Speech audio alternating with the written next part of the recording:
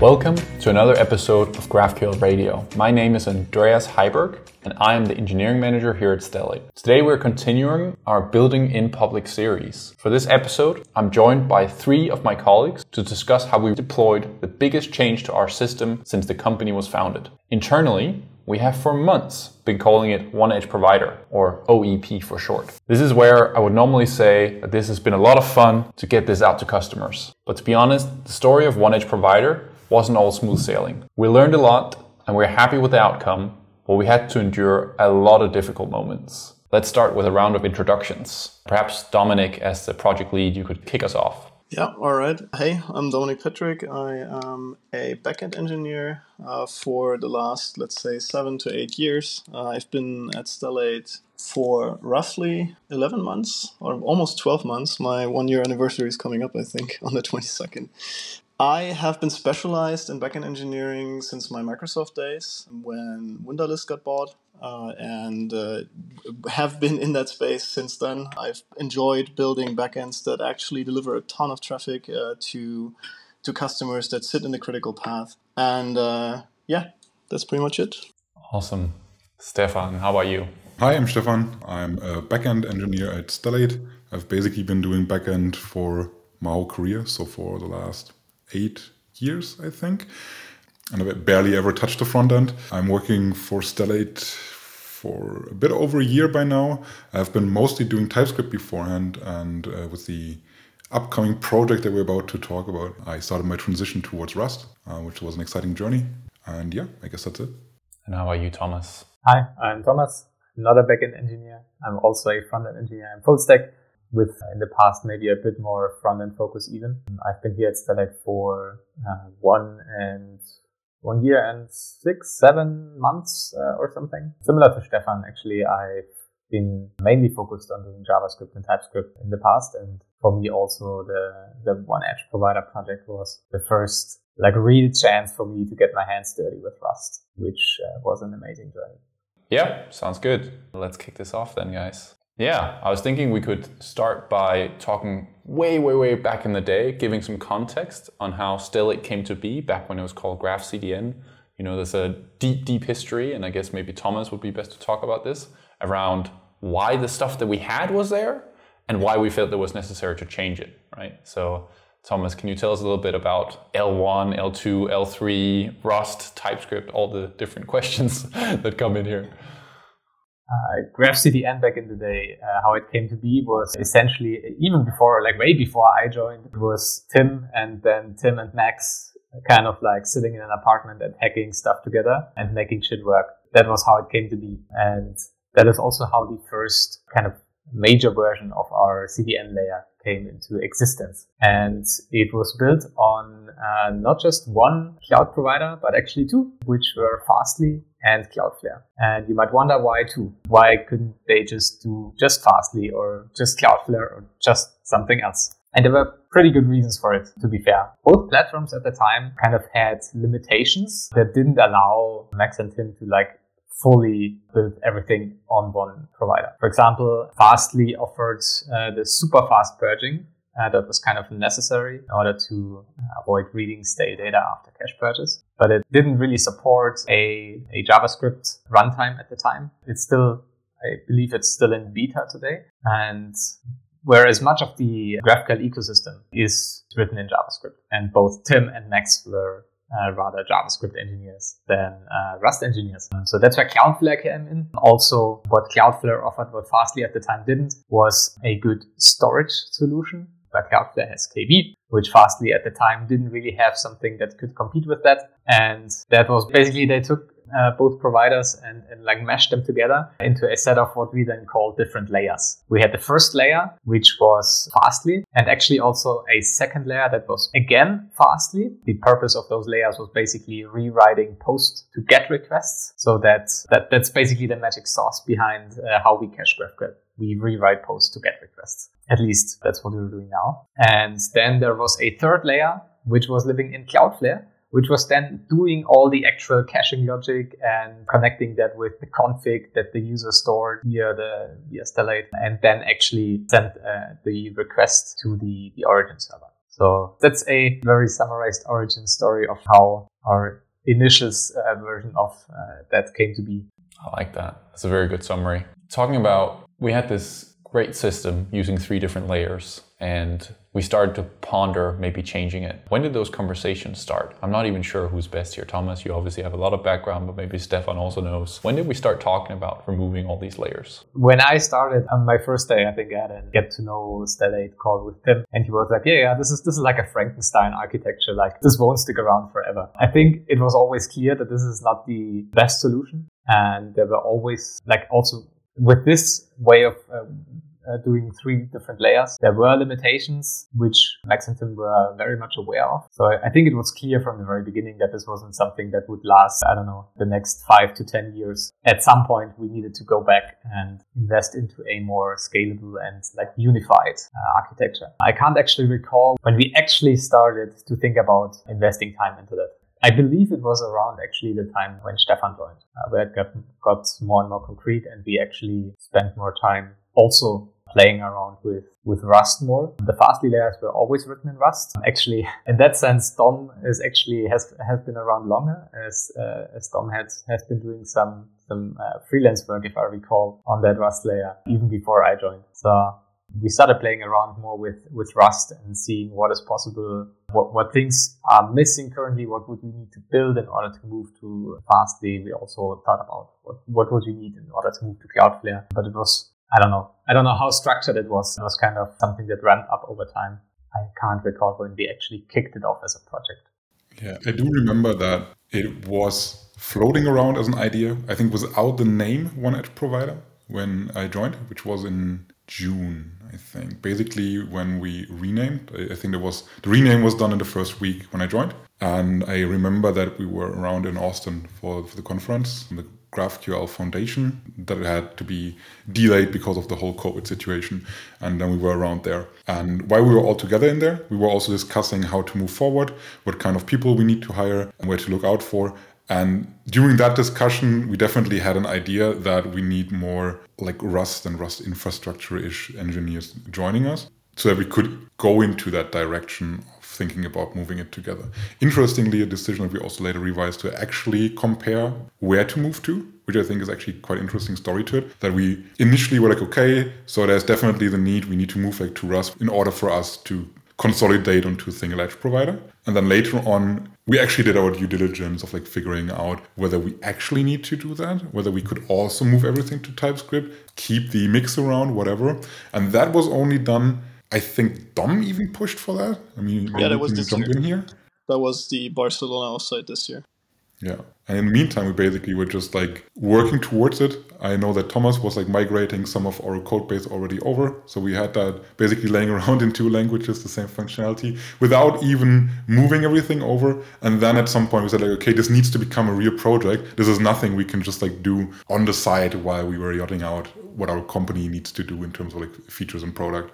You mentioned, Dom, the offsite in Barcelona, and I guess that's where we in earnest started calling this One Edge Provider and starting actually pushing for it. So I guess, can you take us back to that time? We were having very heated debates about whether we should use Rust and TypeScript, whether we should be on Cloudflare or Fastly. What kind of was the deciding factor in the end? There's a common theme when talking about Rust, which is usually, well, it's very performant and it gives you automatic, I don't know, like latency improvements and stuff like that, right? So I think the original intent back in the day, to add a little bit context to that, was to move everything to Fastly because they started building the features that we needed. Like back in the day, it was called object stores, and then they renamed it to KVs recently. So that the feature set was there and that Rust would just be better. There was like an inherent thing about Rust that it would be better than TypeScript for the specific job, right? And then when examining these assumptions, I challenged these and said, well, but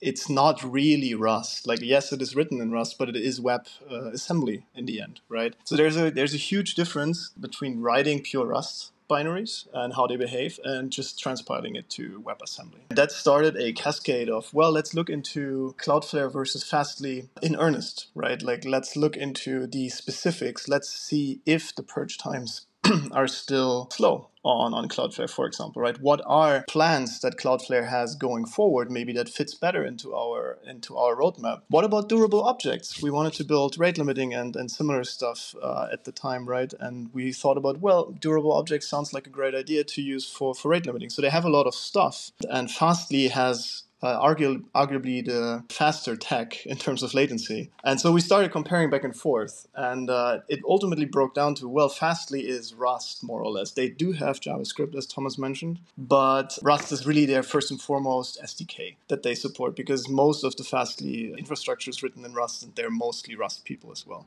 And Cloudflare is definitely JavaScript/TypeScript, and there could be a path forward for us to migrate everything to TypeScript instead, right? So it broke down to, well, this is a pretty big decision for the company to make, right? Because it's not saying that we will do only Rust or only TypeScript in the future, right? But it is the core product that we would migrate to one or the other, which has impact on the business. So the impact or the decision in the end was made based on a bunch of factors, I would say. But in general, the engineering team agreed that Rust is the better tech going forward. In terms of maintaining complex systems, there is if you have a static compiler, static type system, it gives you a lot in terms of confidence, like changing a little bit of code and seeing the impact that it has, right, on your code base is something that Rust does very well if you go over the hump. Then the tech that Fastly offers, just the pure latencies of starting up the WebAssembly binary, are so much better. I think it's like 10x or something compared to Cloudflare. That was also a huge factor. And then there were a bunch of minor factors that I don't need to go into detail here. That's like the rough outline of, well, in the end we said we go with Fastly here because they also want a partnership and are pretty good at supporting us at the moment. Yeah, this was basically my first week at Stellate, making this big decision. And obviously I couldn't provide any input, but it was very fascinating to see this discussion in my first week. And so that's awesome. So we decided that we were going to go with Fastly and we were going to go with Rust. What happened then? How do we actually go about doing this very complicated project? Yeah, so it was already said that we had a bunch of Rust code already lying around, which was a lot of the core logic, like how to compute cache keys, basically, for the requests. And that, of course, was 8 months or not, but a lot of time has passed in between, right? So you had these chunks. Then you needed to port the core routing logic, let's say, like how the requests and how the errors flow through the system. And that was like a mapping between the callback-based way that JavaScript tends to do things, or at least our code base, and the way that Rust doesn't like to do that in many ways. And that was like the first step, getting like the skeleton of this project, of this code base right, and doing like a top-down proof of concept. Something goes through the system and it looks correct kind of way. That was a lot of going back and forth, obviously, between the code bases and making sure that I understand what JavaScript is doing in many instances, because I'm not a TypeScript engineer. I've never been a TypeScript engineer, which is an interesting position to be in. If you look, I'm a professional Rust engineer. So I looked a lot at TypeScript in depth for the first time and learned a lot about how TypeScript handles certain things and how unexpected things can happen in between, which is very different from Rust, where things are usually explicit. Not a lot of unexpected things happen if you're deep enough in Rust. So yeah, that was the very first step, and then pulling in more people as time passes, and the skeleton stands for the project was a challenge, definitely. But this is where we started out. Yeah, I think what is worth mentioning here is we had some ported code laying around already. And obviously our main product evolved in the meantime. We found bugs, we added features, whatever. So some of those utilities that we ported were actually touched on the TypeScript code, which is in hindsight not the best idea, because now we had like implementations that weren't kept along 100%. So what Dom actually did while going through it was annotating a code in our code base, was like, hey, this portion here is actually ported, checking that back, making sure best he could to figure out that the code is actually in line, and then annotating on the function declarations like, hey, this one is ported. So you knew if you would now touch that code, you want to make sure that you also jump into the Rust code and do the same change there or adjustment there so that you keep it in sync. And I think that helped us eventually to make sure that we have A, everything ported, and B, that we can backport some of those changes, not really backporting, but like cross-porting. And that was used in a couple of occasions where we found like, okay, so we just built this. Do we actually need to backport this as well? And then most likely the answer was yes. And then we did it in there as well. So yeah, learning here, make sure to do that from the very beginning. So usually you don't want to have that code laying side by side for so long. So if you start building it out, right, it's like you don't really have anything, and you just start comparing code, writing a few lines, and of course you have to think about, well, how do I get to anything at a certain point, right? Like, what do I actually roll out? Because what we're doing is we're sitting at the edge, we're sitting in the critical path of the customer, and there you have to think about, well, how do we actually test this or even roll it out in the end? There was a huge concern at the beginning of the project, and it came back to haunt us a few times in the process of actually implementing and rolling out this project. That's a whole other topic, of course. So if you wanted to say something else, we can first go with that. No, let's go for it. How do we think about rollout initially, and where do we end up? Yeah. So if I remember correctly, we went through a few options.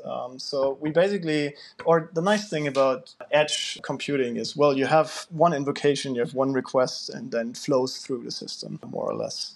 So now we have our, like, users point their traffic to us, their request arrives, we do a bunch of things, we do these 3 layers of computing, and then we return a response. Now we thought, well, we have a bunch of end-to-end testing, of course, that we run our system through, right? So we could build a system in parallel that simply mirrors the old JavaScript code path, and we run our end-to-end tests through that. And then we can maybe roll out a percentage of traffic over to the new system and see how it performs. That has, of course, a bunch of holes. And what we said right in the very beginning, very naive, well, all of this is very complicated to make work, like traffic splitting or traffic validation, where you replay traffic through a system. And it doesn't look that complicated, right? Like we understand the caching, we understand what went into the JavaScript implementation, and we have a lot of code already, right? So we thought, well, how about we build out, let's say, the easiest code paths first. That is like the pass-through handler, or let's say the playground handler. And then we roll that out, and like every traffic that goes through these code paths can just go through the new code path here, because they're fairly risk-free, with big air quotes right now. And so we accepted a certain risk when rolling out that production traffic can break in a very brief time window. And so we tried that. We tried rolling out, for example, the pass-through handler, and it became clear very fast that end-to-end tests alone would not save us here, because there's a lot of tiny differences that are extremely hard to spot and that are extremely hard to test for. Let's say minimal, like language differences between Rust and TypeScript, where a simple Boolean check on a string is of course different in TypeScript than it is in Rust, because in Rust you have to actually ask for if the string is empty, and in JavaScript it will just be empty string will just be true, right? So there's a lot of like tiny differences that bit us along the way, and what happened is that we ran into downtimes that we really didn't anticipate, and that really shattered our confidence in the rollout itself that we wanted to do. So in the end we went back to the drawing board and said, well, this is clearly not working, but only after we had a bunch of more lessons to be learned in more handlers that we wanted to roll out, right? So we can dive a little bit into that if you want. Yeah, let's go for it. I guess the main lesson there is we do billions and billions of requests every month, right? And so no amount of end-to-end testing will cover all the corner cases of the entire internet going through your system. You know, weird things happen that we could not possibly anticipate, right? So on paper, it seemed like a great plan. Like, let's test a lot of this stuff. Let's roll it out very carefully in small increments. But it just didn't work for us, right? We hit our face a few times on that one. So how do we get around it? What was the next step? So the next step was... Oh, actually, maybe Stefan, you want to talk to this? Sure. If you like. I think the next step was accepting that the whole internet is just like piling up mistake on mistake and rolling with it. That's kind of like how this whole system works, right? The base foundation is so robust that you could make a lot of mistakes over the years, and we are still with a functioning internet. So we have to accept the fact that the tiniest change can cause havoc. And I think I came back from vacation when that happened and was basically asked by Dom, like, hey, so we now decided we actually do want a traffic replay system. You want to take this part? I was like, hell yeah. I built a traffic replay system in my past job where we had like an authentication system, an internal one that needed to be rewritten and ported to have like a different way on how it functioned in the background. But like the complete thing should obviously work the same. Like users could have their own roles and permissions defined on how things work with our own constraint solver library. Everything needed to still work. And what we did was we just replayed the traffic outside of the hot path against the new system and expected the exact same decision to be made for the roles and permissions evaluation. The cool part there was we could basically just execute more requests in the background without us caring because it was our own systems. For the traffic replay system here at Stellate, we had the problem, in air quotes, that like we can't just reach out twice to our origin, because that basically means if the user origin receives twice the traffic and it might receive twice the mutations. Yeah, they most likely are not idempotent. So like let's say an add to cart mutation or so, and boom, like now you have 2 times your shoes in your shopping cart. You would most likely not want that. So we figured out a way on how we can replay this traffic through the old and the new code paths by basically briefly storing it in the background. We made sure we had like automatic like purging of that data store and that we don't really look at that. Then tried to calculate the diffing or the diffs between the old and the new code paths, so we could make sure that we can sample traffic, see what are the differences, and then go into like our feedback loop of, okay, we look at a problem, figure it out, roll it out, sample again, see what else comes up. And by that, we found a huge variety of like different issues that can like circle back into what I said initially. The internet is a weird place. Everybody does things slightly different. And being able to catch those before rolling out greatly increased our confidence again. I guess we can kind of go into some of the differences that we saw. You mentioned, Stefan, the internet is a weird place. You kind of did a presentation internally where you showed some of the funny moments of all the differences. So maybe some come to mind for you that the audience might enjoy.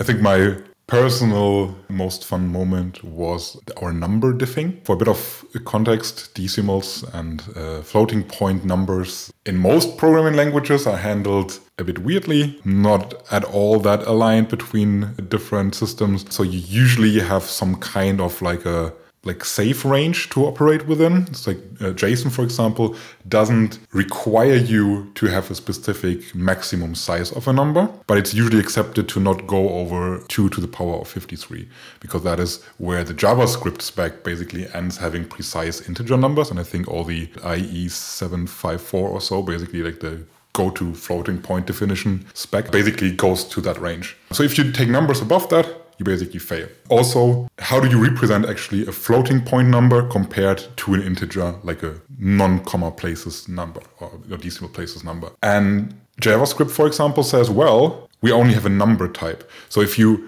have like a 0.0, that's basically as if you wouldn't have any decimal place, right? So you can just like cut that off. We don't care. Most other systems have, or languages have, a distinction between a floating point number and a non-floating point number, and those are literally 2 different types. So a floating point number will always have a decimal place, even if it's just 0.0. So we had users whose origin was sending us, let's say, 42.0, and we got that into one of our layers, which was JavaScript, which parsed it.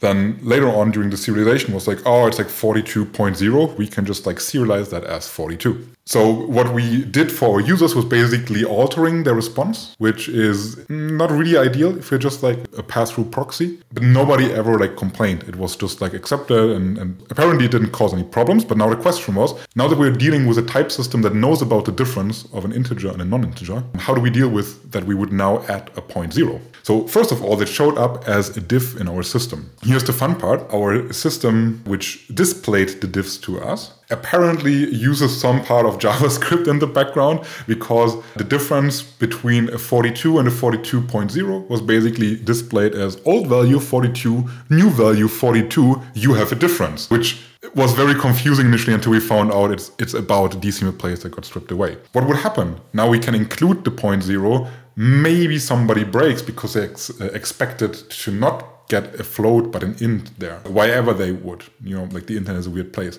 So just thinking about how a number is treated between two different systems and the impact it might have on our users was a very interesting and also somewhat funny situation to have. And I really enjoyed that. It showed that we really did our due diligence this time of making sure nothing will fail. And spoiler, you will receive the 0.0 by now, if I'm not mistaken. No, sorry.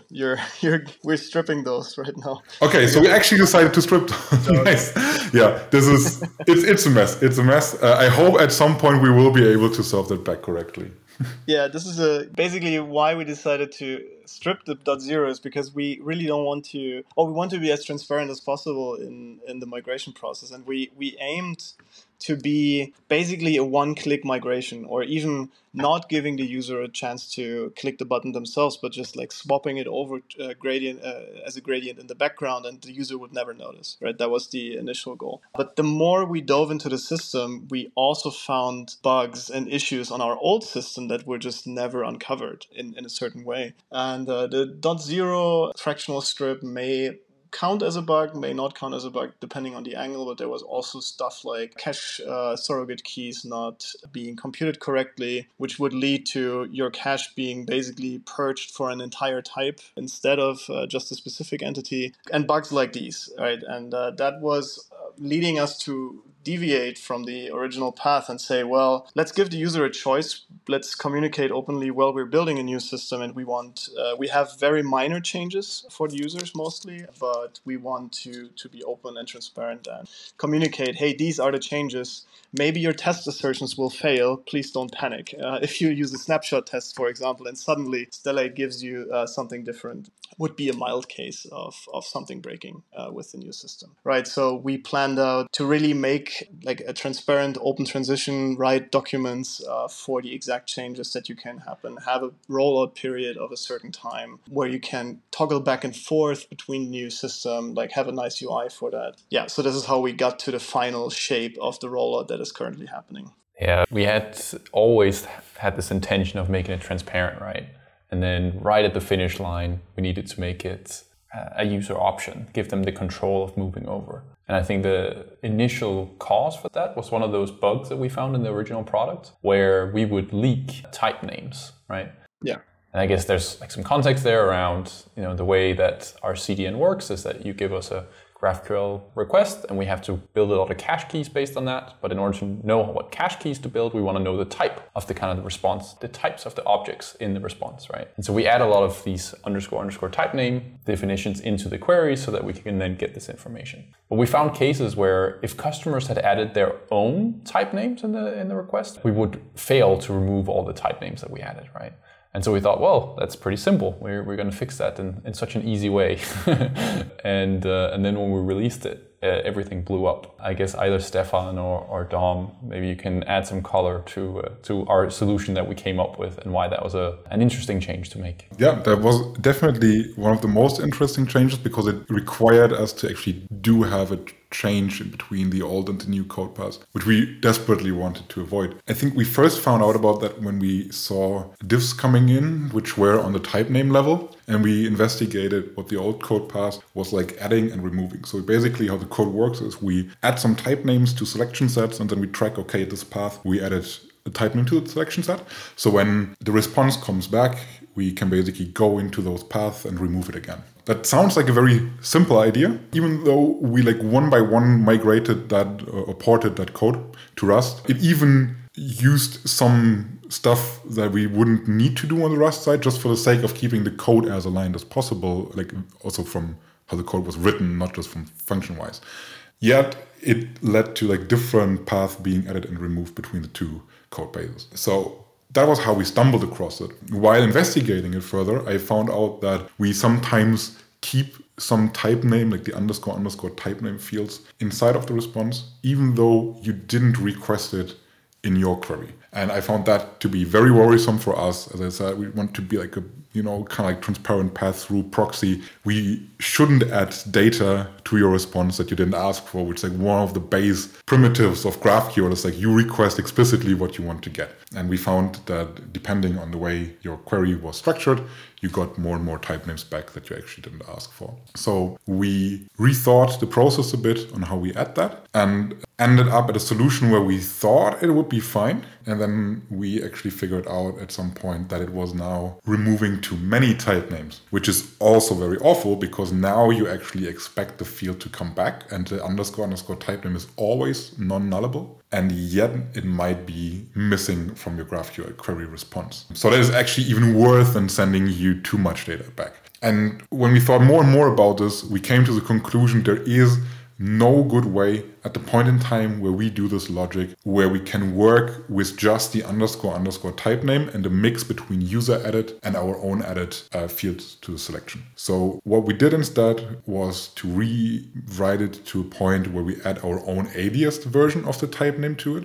So whenever we don't find a user edit type name selection, we add our own aliased type name selection to it. That allows us to be very, very confident that whenever we see an underscore stellate underscore internal underscore type name, that we can actually remove it. It's in fact added by us. So if you, for whatever reason, use that as your own aliased version within your query, that might cause a problem. But I don't think anyone would ever come up with that name. Plus underscore is actually system reserved prefix, so you shouldn't use it. So that made us kind of confident that we can use it as our own way of tracking. So we still do the thing where we track to which code path we have edited, which is just more performant and scanning over the whole result. And yeah, now we found like a solution. And that solution is, in my point of view, a good one to do, but it also now has a new set of problems coming with it that we figured out on the way. Maybe Dom, you want to take over for this?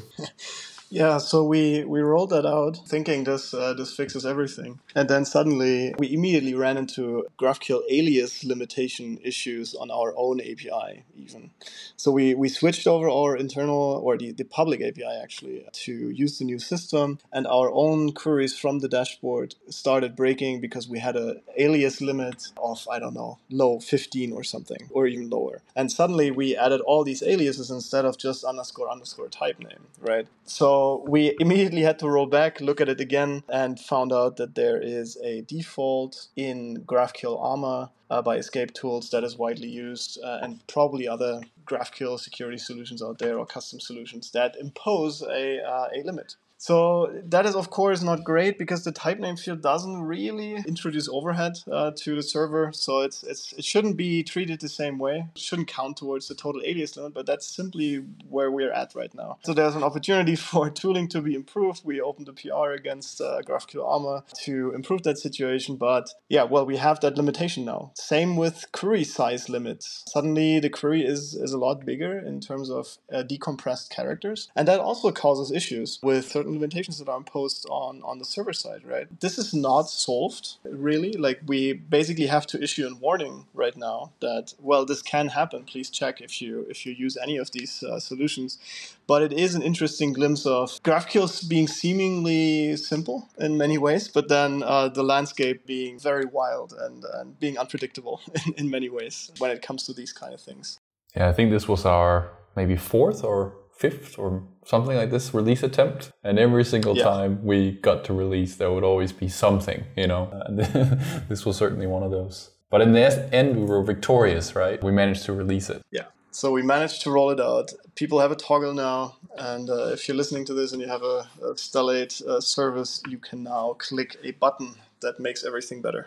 At this point, maybe also an honorable mention to Marco. If you've ever interacted with Stellate, you might have interacted with Marco so far already, our customer success person, who did a great effort in making sure that we get some insights on who is remaining on the old infrastructure, who already moved over, maybe even who had to move back, making sure we get the proper wording in place, asking all the hard questions of okay, is this now correct? Is this all the things we need to mention? What are the implications? What do I need to know? And making sure that we also rethought our knowledge that we had. And I think Dom captured a complete paper, what are the potential differences. There was all jotted out together. Andreas, you also contributed quite a bit to making sure we have a complete documentation page in place, making sure that nobody feels left alone. And then during the release, Marco was basically making sure that this gets communicated to everyone affected and is also now there helping for anyone who's like reaching out. And we had some people who were then like a bit concerned about stuff and reached out to Marco, and he could like calm them down, help them out with some insights. And I think this is the hidden superpower in the background on making sure that everything will go smoothly from here. It's a very tricky balance. We have a lot of responsibility as infrastructure providers to make sure that people are safe and that production traffic isn't impacted. And so we want to tell them everything that's wrong. But then at the same time, if we, make it sound really scary, then people don't want to migrate, right? So it's like, it's really a challenge to communicate the right level of severity for all these changes, because in the grand scale of things, this is a benefit to everyone. There are minor differences that some people might be impacted with, but yet it is really important to make sure that you test everything before migrating. So a very interesting communication piece around that. I guess the question that remains is, what's next? What is this going to allow us to do?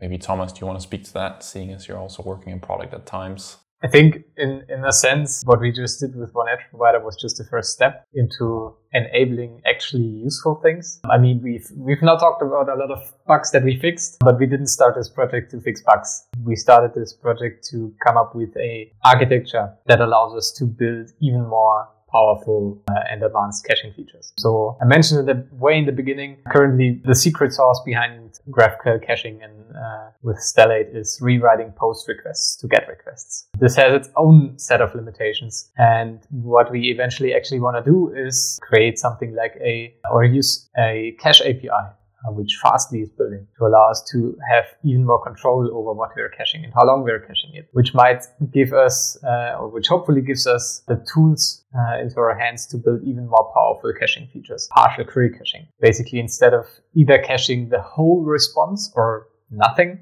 we cache parts of the response and kind of split the query intelligently at the edge and only send the part to the origin that we don't have cached yet. Building something like this into our three-layer architecture would basically be maybe not impossible strictly, but very, very high effort and probably very, very complex. And what we did now with one edge provider was basically our first and our very big step towards exciting new things that we can build on top of that in the future. It is very exciting indeed. Yeah, so like one edge provider, we're basically down to 2 levels now. We went from 3 to 2.5, let's call it. And in the next couple of weeks, we're getting down to 2, being entirely reliant on Fastly rather than Cloudflare and Fastly. And then, as you mentioned, getting theoretically down to 1 layer very, very soon. And every single time we remove a layer, things get faster, more reliable, and hopefully also easier for us to build new stuff. So it's a really exciting direction. This is all we have time for today, sadly. This was a massively complex project spanning multiple years, and we could have continued for hours to get a complete picture of all the work that went into the migration. But this conversation was a great overview of what it took to get one edge provider out to customers. Thank you all for joining me for this conversation today. I really enjoyed it. Personally, I'm super excited for all the improvements to come and can't wait to talk to you all about it in a future episode of Build in Public. Thank you very much for listening. Have a good one.